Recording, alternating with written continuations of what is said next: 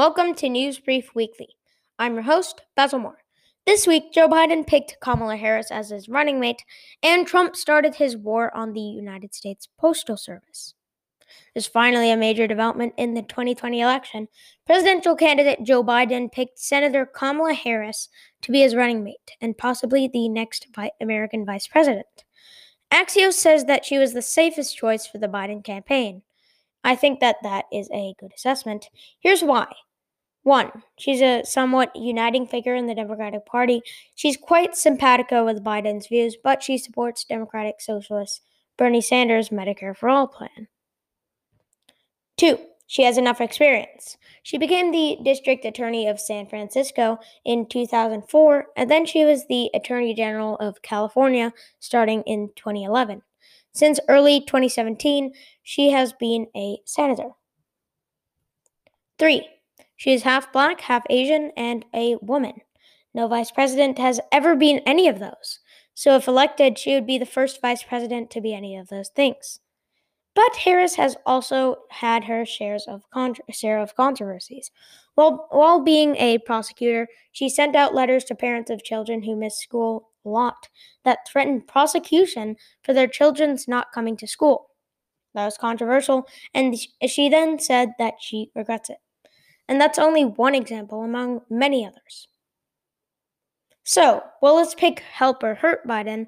We don't know yet, but we'll just have to see.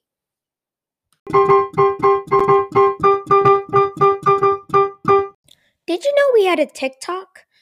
Since TikTok is being banned in the United States soon by President Trump, then I think you should follow us quickly before the ban happens.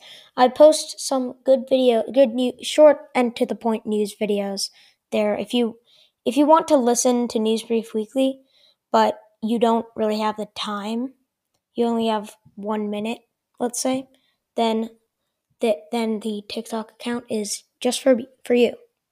Okay?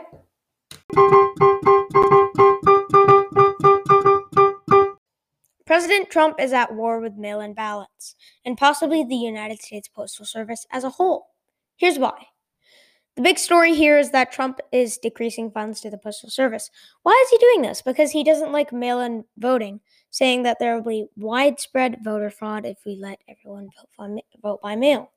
And Joe Biden is going a step further, saying that Trump doesn't want an election at all.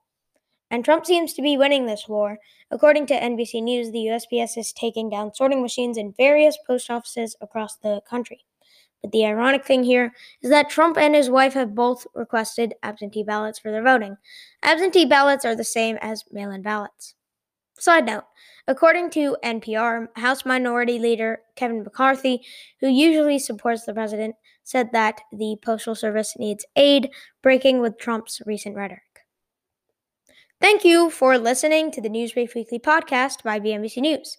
Remember that you can find all the original articles and sources for the first story at thebnbcnews.com, and for the second story, I did some research on NBCnews.com and listening to NPR Radio News. See you next week.